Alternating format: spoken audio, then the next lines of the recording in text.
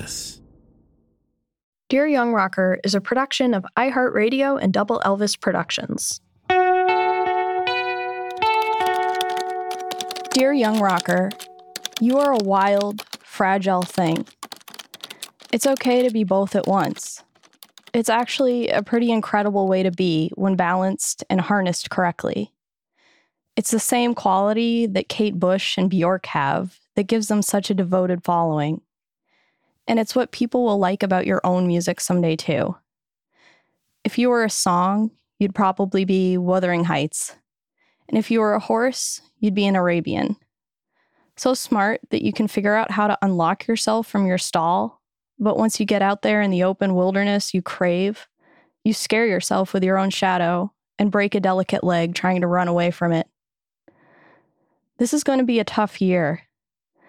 I know you're probably like, yeah, what's new? Well, it's going to be tougher than ever.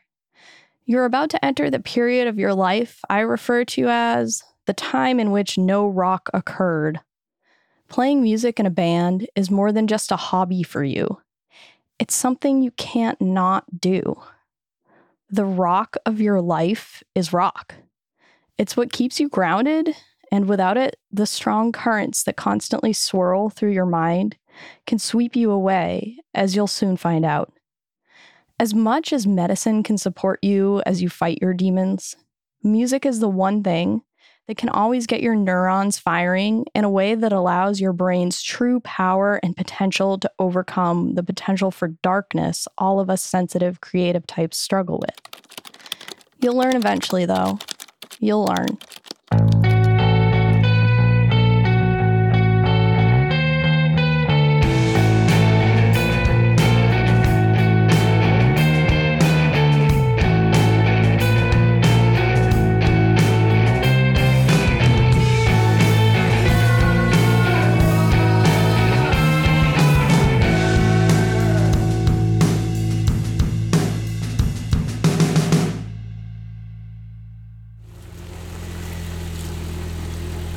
Me and Dan pull up in my mom's car to the old cider mill building in Sterling and start unloading our stuff onto the grass patch in front.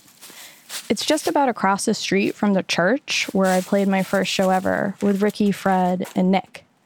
Now me and Dan and Ricky are standing out in front of the old mill building, all wearing sport coats and khakis. For some reason, we decided to match. I think we've got the idea from that band, the Presidents of the United States of America. No one's really here to watch, except for a couple of our friends who live nearby. We play the songs we've been playing for what feels like forever. I'm kind of sick of them. I don't really think about it as my hands go through the motions of the songs and add in little bass fills between notes. I feel a little irritated, and my hands seem to do more and more. My voice comes out of my mouth on its own now. I hardly think about it when I sing. Get out of my way, I wrote the song. Get out of my way, don't sing along. I'm almost proud of myself for how good I've gotten at these songs. But what's the point? This is our last show. Get out of my way, and don't sing along. Afterwards, I drive over to Dan's house. We sit on the couch in the back living room. He slowly slides on his back down to the floor until he's fully laying down. He says he can't sit on couches because he has no butt to hang on with. I get down next to him. I put my arm over his chest, and we kiss. I'm so happy to be rid of Ricky. To finally be with someone I want to be with. So why do I feel like I'm gonna cry?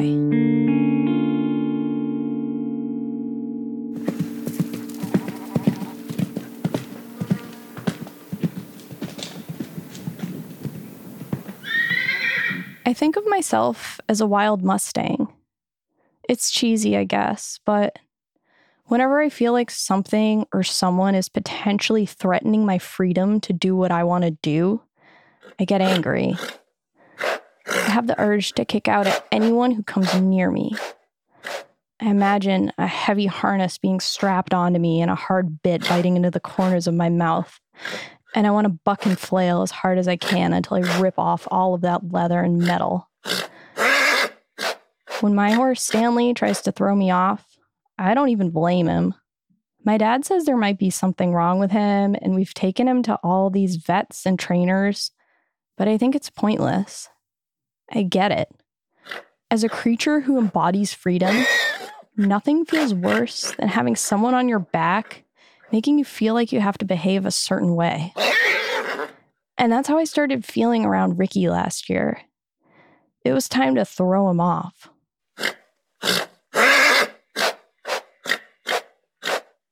I finally ended up doing it in the spring. I had really wanted to wait until the school year was over so I wouldn't have to have the last month feel awkward as I avoided him around school. But I just couldn't wait any longer. When I told him, he asked me a favor. Just don't date Dan, he said. Date anyone, date Chris. Just don't date Dan, or you know the band's over and we can't be friends.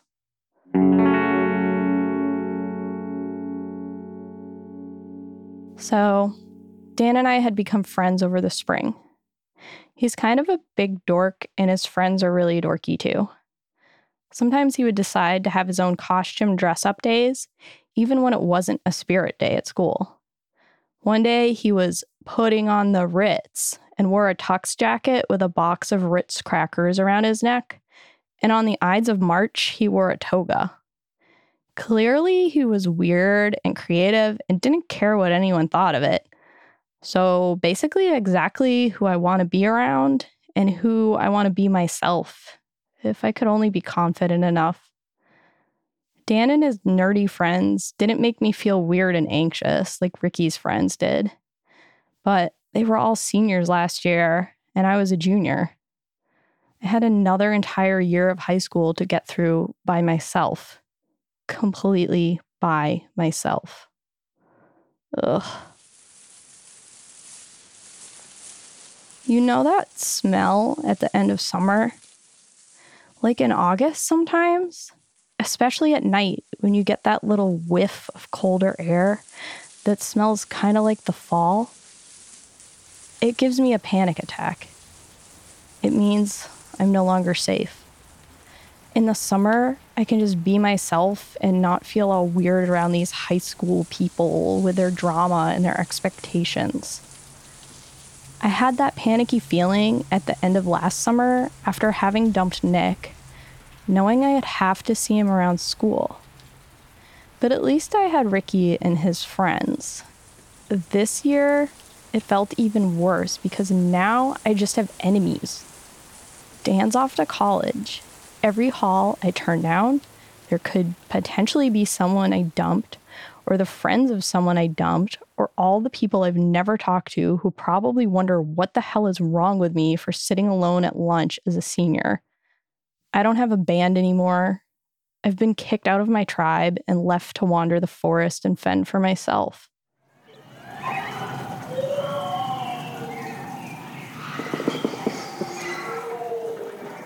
Senior year is the worst year to be friendless. It's okay to be a little nobody freshman, but this is the year of prom and graduation, senior week, and epic parties. All the stuff you're supposed to do with a group of friends. The stupid school keeps telling us how many precious memories we're supposed to make as seniors. The whole point is to bond with your forever friends who'll be at your wedding someday and probably your funeral too. If I had a funeral right now, there wouldn't even be anyone to invite. I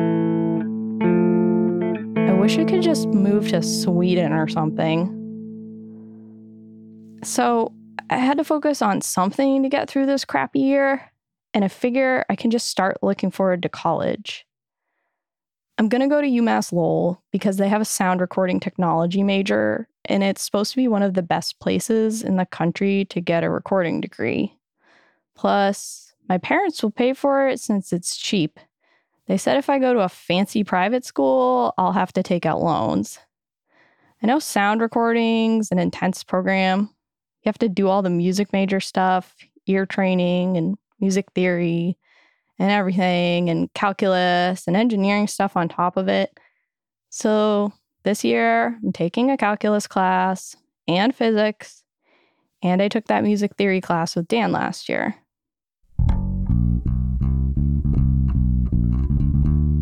I thought about applying on bass, but I just don't think I know enough about jazz. I did play in the jazz band, but, jazz band 2, the not that good one. Mr. Miller just gave me sheet music and I played it. I didn't come up with the bass parts myself.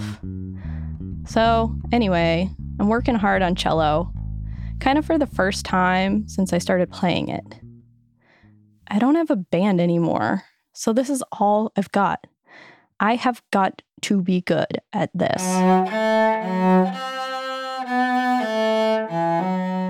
So, my cello teacher is this guy, Jim. He's gay. I've always felt strange around feminine gay men, not because they're gay, like whatever, but for the same reason I feel weird around most girls and women. I feel expected to know how to communicate in this specific girly way I just don't understand, and so I end up just feeling like I have no idea how to talk or dress or do anything right, and that it's obvious to them how defective I am. Jim's personality is just kind of weird in general, too. Sometimes he doesn't seem to be paying attention to me at all during our lessons. I started with him because he was Ricky's old cello teacher, and I'm not enough of a virtuoso for the $100 an hour ones. I was working on a bunch of Bach exercises and some Vivaldi with him, and then when I got the audition requirements for college in the mail, I brought them in. The suggested pieces were full solo concertos, stuff that Pablo Casals played.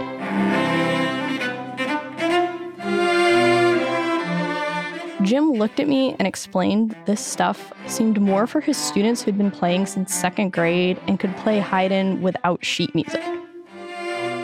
My stomach started feeling a little seasick.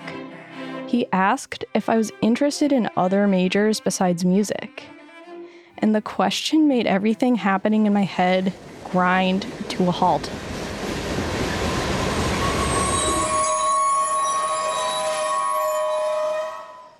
I had been working my butt off on cello all year. This was supposed to be it for me. My heart started pounding in my head. And then I felt a deep heaviness pulling my stomach towards the floor while I looked down. I thought about it for a second. I did really like science, and there were probably way more jobs in that. Majoring in music might be a bad idea, and I know I'm really still not that good at hearing notes by ear, so maybe I wouldn't even be able to pass the ear training test. I don't know. Plus, my dad really wanted to be a scientist or an engineer, but he never finished grad school because I was born. And he's always talking about how great his sister is for being a genetic engineer. He used to give me those extra math and science books in elementary school to do, and I know I'd impress him if I became a scientist.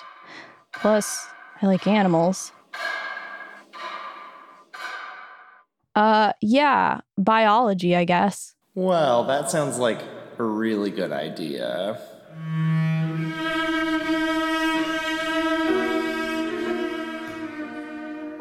I played my senior recital with Jim a little after that at the music school. I felt like I played that Vivaldi piece better and more emotionally than anything I had played in my life. I had always liked how the cello sounded, but had never felt good enough to really love playing it. But then I felt like my pain of being a failed musician was coming through every note Vivaldi had written. My wrist seemed to glide in the exact way I had wished it would for years. When I switched from going up to down with my bow, there wasn't a scratch. It was like one continuous note flowing. Maybe it was also because it just didn't matter anymore, so I had no reason to be nervous. I knew I would not be a musician anymore. It was too painful to love something this much and not be good enough at it. I'd have to quit forever. This is my swan song, I thought. People looked sad when I looked up from the music. The MC hadn't heard the news, and she announced to the audience that I would be going to school for music recording. Jim winked at me and handed me a weird peppery-smelling plant as a parting gift. I breathed in as hard as I could to try not to cry when I took my bow, and then I walked over to my parents.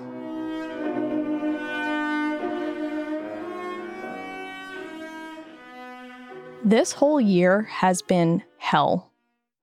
Of course, lunch is the worst part. Since I live so close to school, I can time my walk so that I get in the door right before the bell rings and leave as soon as my last class ends, so I don't have to hang around the halls like the people who take buses. But at lunch, I am trapped. I had an idea one day that maybe I could just practice cello extra. And that would have worked at a normal school, but we have military rules here.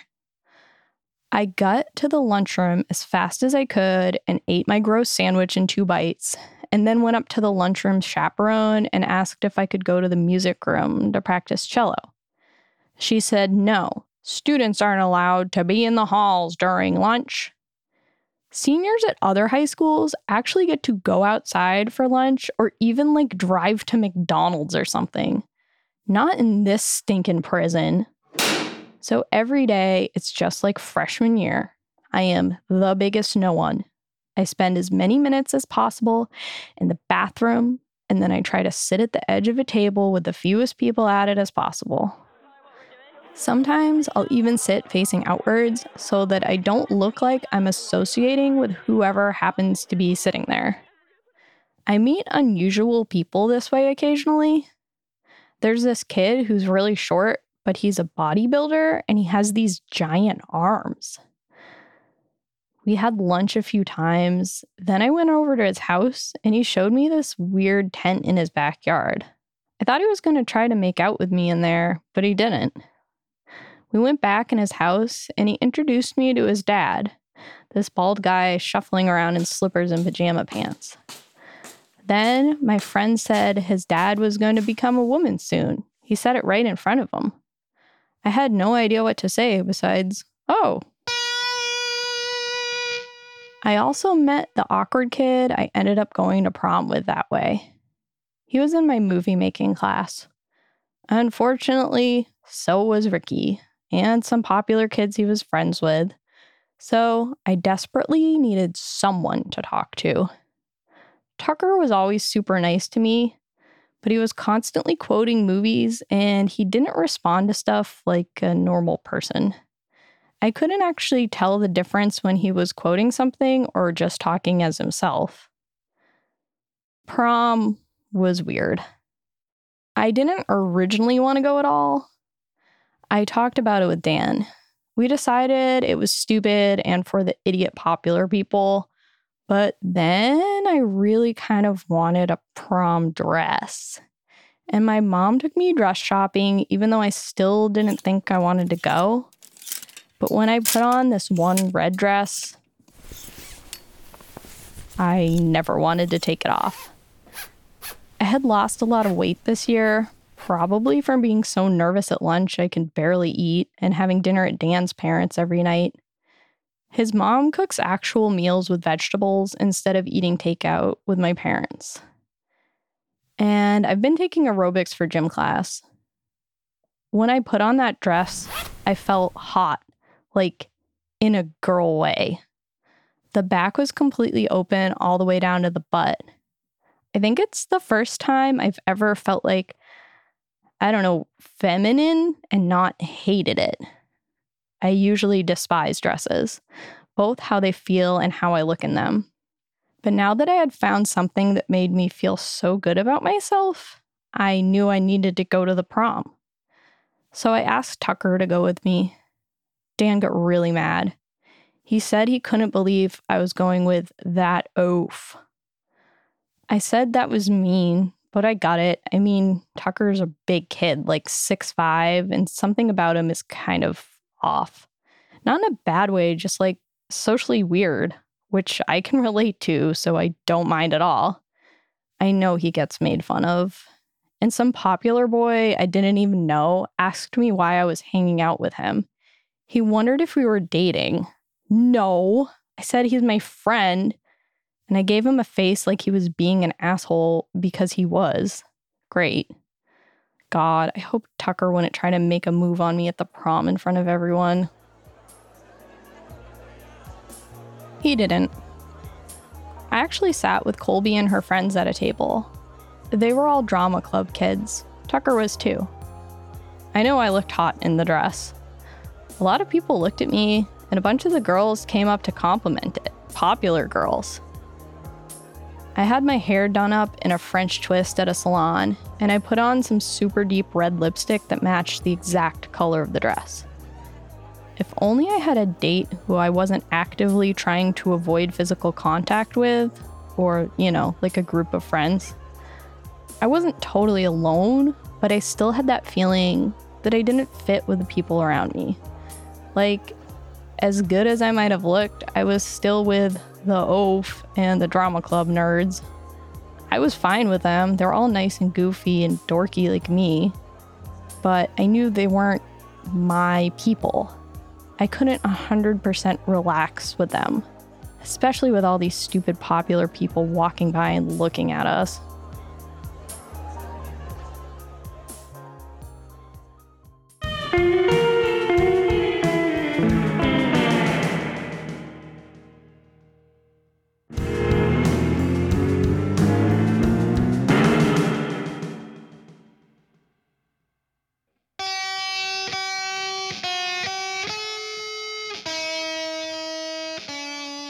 Graduation was the absolute worst.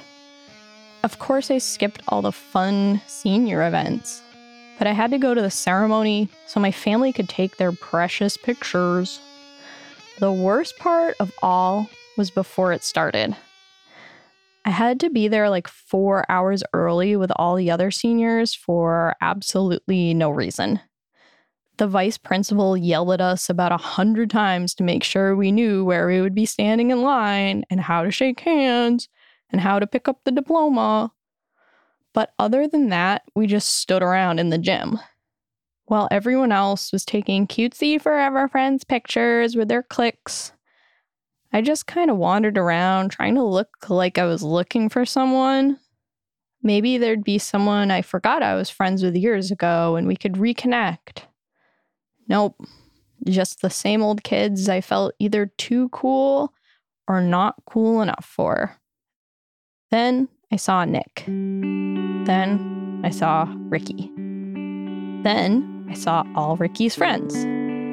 I tried to triangulate the corner of the gym as far from both of them as possible. And then I just stayed there. I tried not to cry. Then I tried not to throw up. Then I tried to breathe.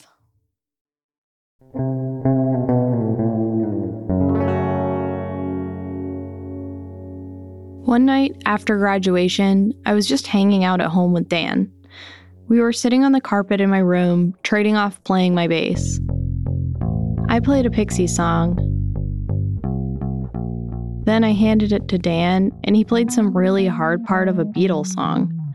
I didn't realize Beatles songs were hard, but he was doing all these fills really quickly over this walking line and talking about the chord changes and how clever they were. I started thinking about how I'd never be a good enough musician to go to music school. I didn't know as many chords as Dan and couldn't do all this jazzy stuff on the bass. And even though I thought I was good enough at cello, now I know I'm nowhere near good enough. He passed the bass back to me, and I felt like I couldn't play a note. Like suddenly my brain and hands had no idea how to even play the most basic riff, even the ones I had written myself. I just plonked at it like a little kid who doesn't know how to hold down the strings hard enough to fret them. My head started drooping towards my chest. Then I thought about how I truly have no friends to spend this summer before college with, and no band either. The steam feeling I hadn't felt in a while started rising in me hotter than ever. My head started hurting really bad, and my vision started to sort of flicker out as I thought over and over about how I can't create anything or connect with other people, and how I'm a waste of human life because those are the two most important things about being a person. I thought the sentence, "I am the worst bass player who's ever lived." Then, "I am not a musician, I am a fake." Then, "I am nothing. Useless. I don't even exist." It was like someone was reading these sentences in my head more than me making them happen. Like God was telling me inside my head, and I knew it was true.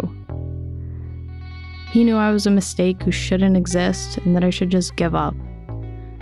The voice of God or whatever it was got louder, and my sense of my body sitting on the carpet started slipping away. I saw a black hole sitting right in front of me. I knew if I let myself tip forward into it, I might not come back out, but that if I tried really hard, I could lean away from it and pull myself out. It felt like maybe I could stop existing and stop feeling this pain if I went in there. I'd just let go of all control and see what my body would do. I decided to let myself fall forward into the black. And my vision of what was going on around me cut out immediately. Instead, it was replaced by what was kind of like a movie, but from my point of view. It was like a dream because the room looked different, like when you dream about being in your house, but everything's all weird. I wasn't sure if I was awake anymore. But I got up, or maybe I dreamed I was getting up, and I walked downstairs to the kitchen, and I took the biggest knife out of the kitchen drawer. Or did I? I had no idea if it was happening or not. So I started screaming and asking Dan if I was upstairs or downstairs. My mom came running in, and I told her I was going to kill myself with this knife I had in my hand. "What knife?" she asked. I couldn't tell if I really had it in my hand or not. I could simultaneously feel the kitchen floor under my feet and the knife in my hand, and still somehow the carpet under my legs in my room. It was impossible to tell what was actually real. My heart was beating so hard it was hurting, and the pain in my head made me feel like I could throw up. I screamed more and more, pleading Dan and my mom to not let me do it, telling them I was going to do it and I didn't think I could stop it because I didn't have any control over any of my senses. I screamed and screamed and screamed. I had no idea how much time went by, but soon my dad was there holding all my limbs, like nurses do in the movies when someone's having a psychotic episode. He is a nurse, I thought. Eventually, I came down from it, and all three of us were in the bathroom for some reason. My mom must have sent Dan home. My vision and senses came back, but I was shaking. I was so scared that it could happen again at any moment. My dad asked me if I heard voices. I said no, because I think the voice I heard came from inside me. I didn't really think it was God. It just felt like someone else. I know there are people with schizophrenia on both sides of my family, so he had to ask me. I tried to explain that no, I wasn't crazy. Something just happened to me. I started crying and telling them I didn't feel very good. Did Mom and Dad do anything wrong, they asked me. Well, I said, Dad didn't really hug me or kiss me or tell me he loved me, especially when I was little. He said, well, I don't want to be one of those mushy, sappy dads. I laughed, and it pushed another tear out.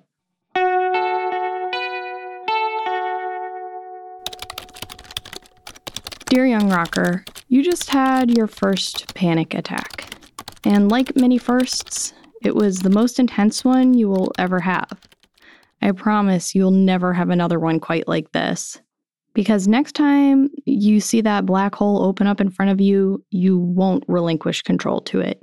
You will fight it, and you will do all the things to help you move in the other direction. The biggest thing you will learn is to accept that panic attacks are like waves.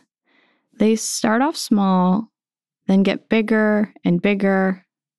They peak at some point, and then they get sucked back into the ocean. They never last forever. For you, they're only really bad for about 20 minutes.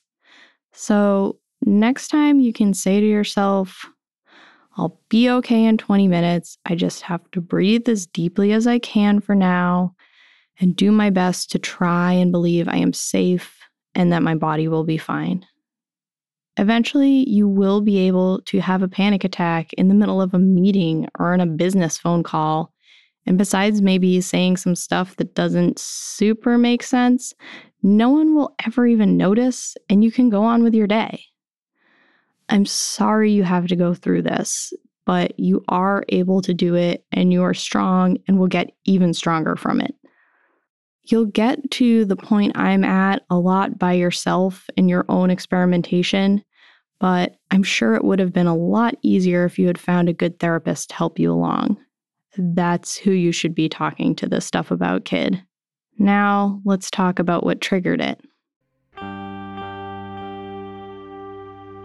If you look, you will always be able to find that person who tells you that you aren't good enough. I wish I could extinguish them all from the earth, but unfortunately, they will always be there. And smart, creative people like you will always be able to find reasons why you shouldn't or can't do the thing you want to do. Imagination is both a blessing and a curse. So unless you are the grand champion gold medal world record holder of whatever it is you're trying to do, which 99.99999% of us are not, then of course there will be that kid who's better, or at least thinks they are. But that is not a reason to not try. No one starts out as the best. And you know what?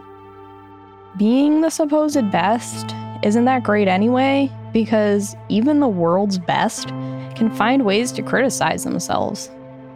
Yo-Yo Ma, known as one of the world's best living cellists, has been overheard berating himself with horrible, mean language for performances that moved hundreds of people to tears with beauty.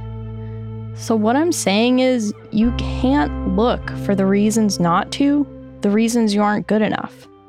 Because you will always be able to find those, and they will just shut you down over and over and over.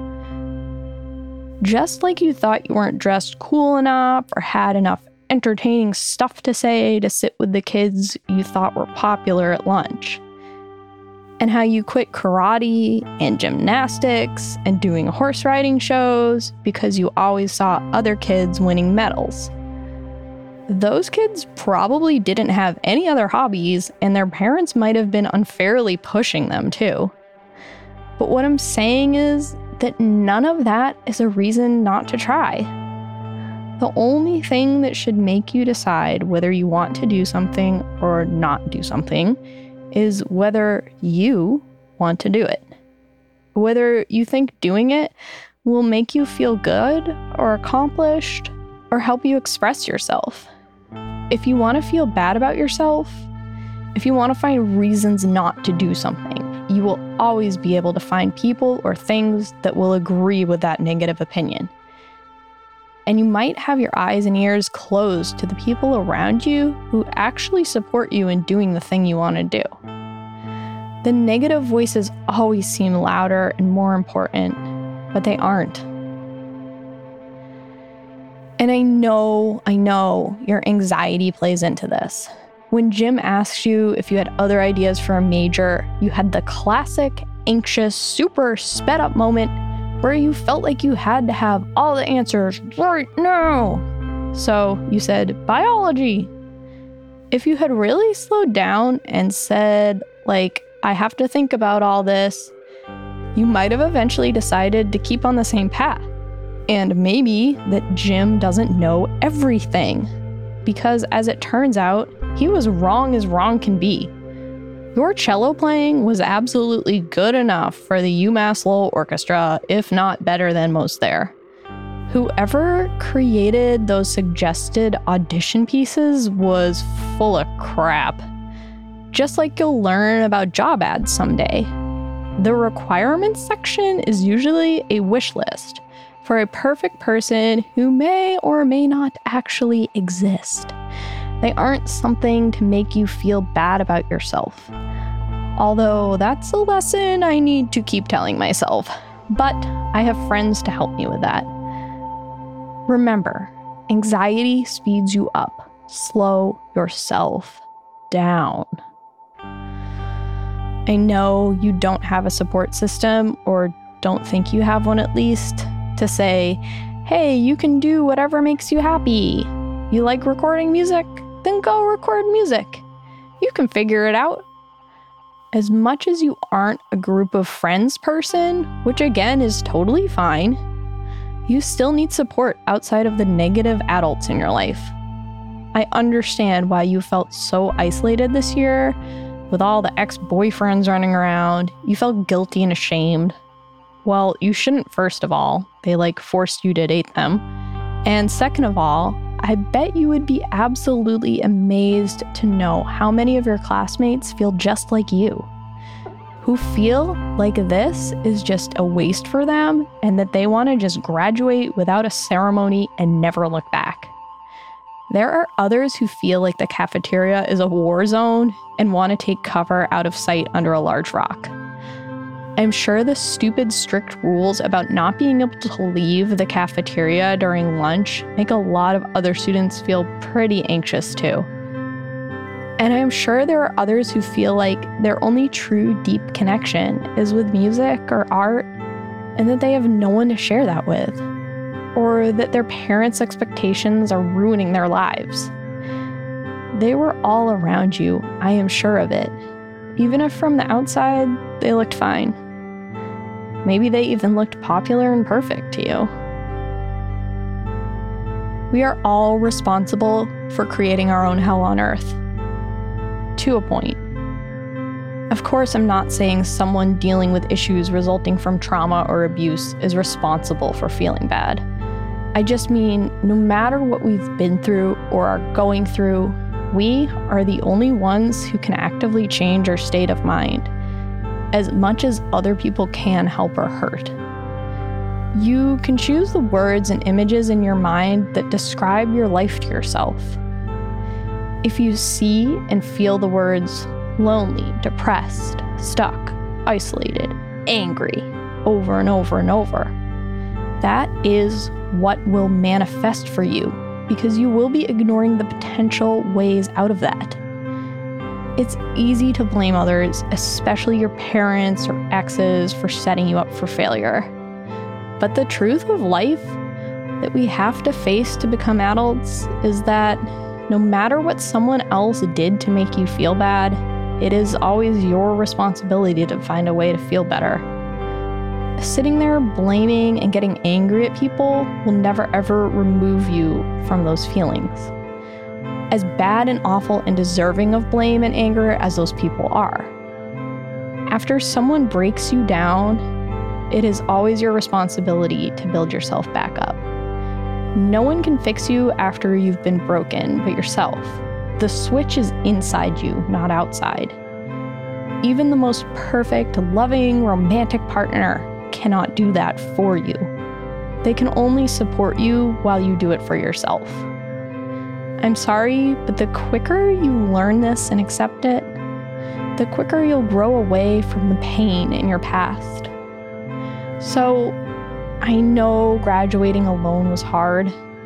Part of that was that you've been indoctrinated with these images from high school movies and your teachers about how perfect and amazing and the pinnacle of your life senior year is. They suck. It's not. you have a lot more life to live. Many more chances to make friends and really live. High school isn't the end, kid.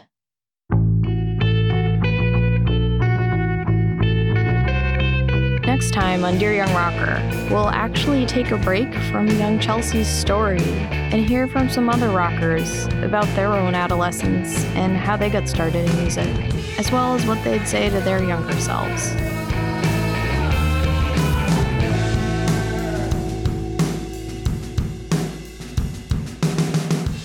Dear Young Rocker was created and written by me, Chelsea Urson, is executive produced by Jake Brennan, and comes to you from Double Elvis Productions.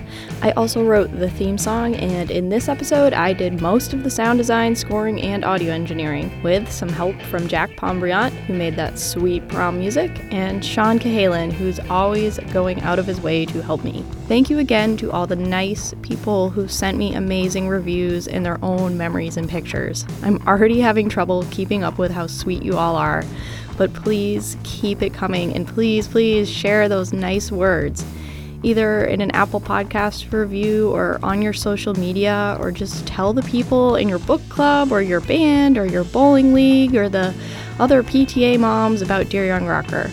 I really want this message to reach as many people, especially young people, as possible. Thank you. If you've been doing that already, you rock.